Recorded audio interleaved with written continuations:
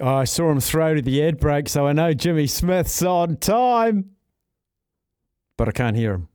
Here he is. Don't look back, you got the dreamer's disease. Staffy, can I ask you a personal question? I love personal questions. You ever been alongside an international sports star and felt their shirt? Felt their shirt? Yeah, just rubbed their shirt or jacket, whatever it was that they were wearing. No, I've met international sports stars, but I didn't go as far, just cross the line and touch their clothing, no. Right. I think we've got a special one on our hands here with Coach K. He saw Jamal Murray, the NBA star, on Friday. Mm-hmm. And the last bit of his story was, he's a really nice dude. And when I got a photo with him, I was touching him, and it was really nice material. And I said, "Oh, what? That's a lovely shirt. You obviously didn't buy it here." I'm like, "You did what?"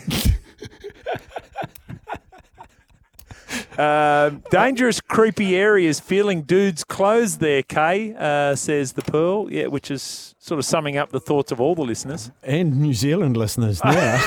Jeepers. Jeepers. I know you guys are a little bit more out there than us, but that's pushing the boat out, Coach K. Oh, yeah. Now, that was my attempt to distract you and all New Zealand fans from what was a horrible weekend for you guys, wasn't it? Where do we start? So, All Blacks beaten by France. Waz beaten by the Panthers. And then Israel Adesanya. Beaten yesterday in Sydney as well too. So tough weekend for. Is the text line running hot? Mate, we did just about 2 hours straight of talkback. Yes. Record number of text messages.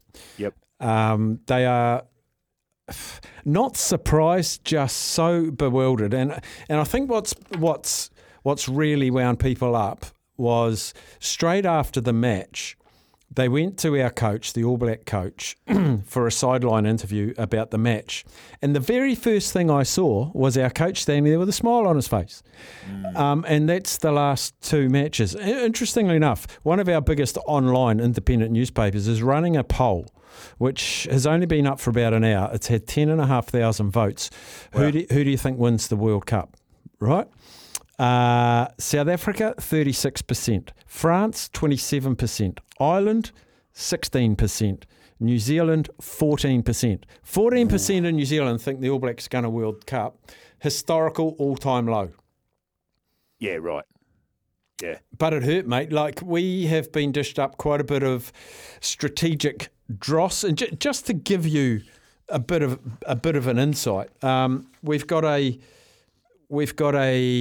first 5 playing fullback. We've got a fullback playing wing.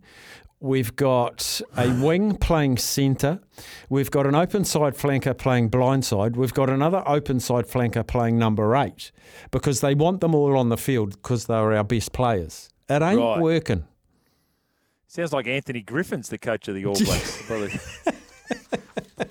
people out of position everywhere. But anyway, all right. So who was it that wasn't Scotty Robinson? Didn't he join the All Blacks to sort of calm things down a bit with Ian Foster? No. It was Steve Hansen joined the Wallabies, but no, Scott Robertson's over there, but he will not be part of that camp. He's the next boss. He will not be part of that camp. He will take charge. People are saying October 16 after the quarterfinal loss.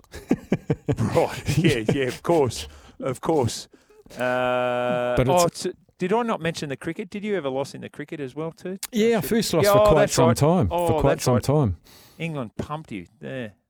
Well, pumped.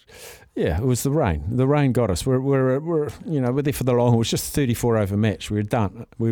But that's right. We won the last Lewis 2 T20s. Stern, yeah, those people. But our New Zealand A team's going well against the Aussie A team, which is the portal to the future of world cricket. Fantastic. That's right. It is the portal. says the person whose team lost in the one-day international. You generally do say that. All right, let's get to the Wars, mate. Do we just assume Sean Johnson's playing?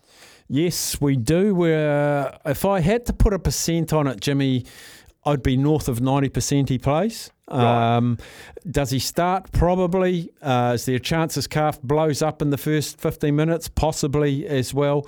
I think the seriousness of the injury will be indicated when they name the bench if there's more than one half on the bench. Dylan Walker didn't work. He's too valuable at 14. But if we've got 4 big boppers on the bench, you'd have to say Sean's calf's okay. It must have been close for him to travel to Australia. Must have been close. Yeah. Well, I would say Dylan Walker at 14 and then that's fine.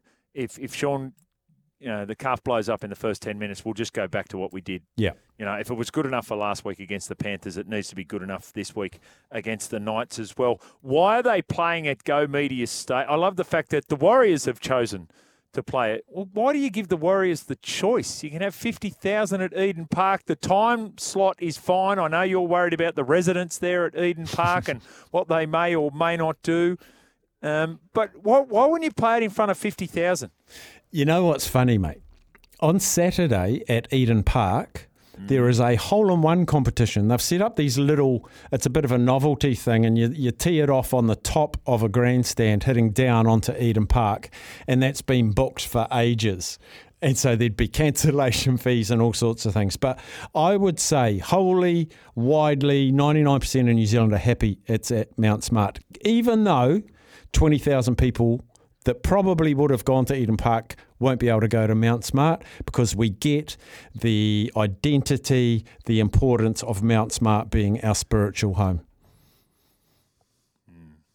Unconvinced. 30,000. You can put Isn't it 25? I've got 25 on my Wikipedia page. Yep, so there was a double header. I don't know if you remember. There was a double header there with the All Blacks and then the next day the Warriors, and the All Blacks put in another 5,000 seats. It sounds like the Warriors have got that. There's room to put in another 5,000. You put another story on the end on one, and you put some more on at the other end.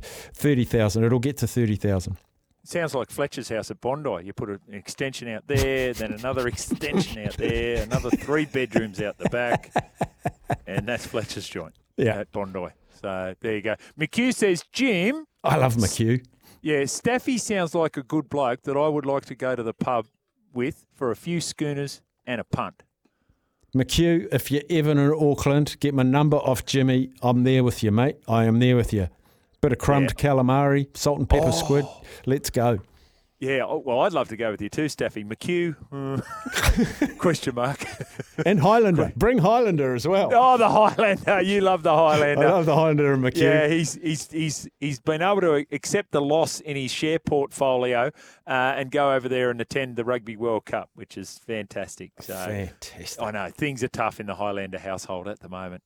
Thoughts and prayers with all Rugby World Cup enthusiasts that are going over to the south of France to watch Australia play. That's fantastic. Aussie will get better every game. They will get better every game. Go Ed. Go Ed. I love Eddie. He racks you guys up. I love him. What about when they said, they booed him on the big screen? It's like, Eddie could not give.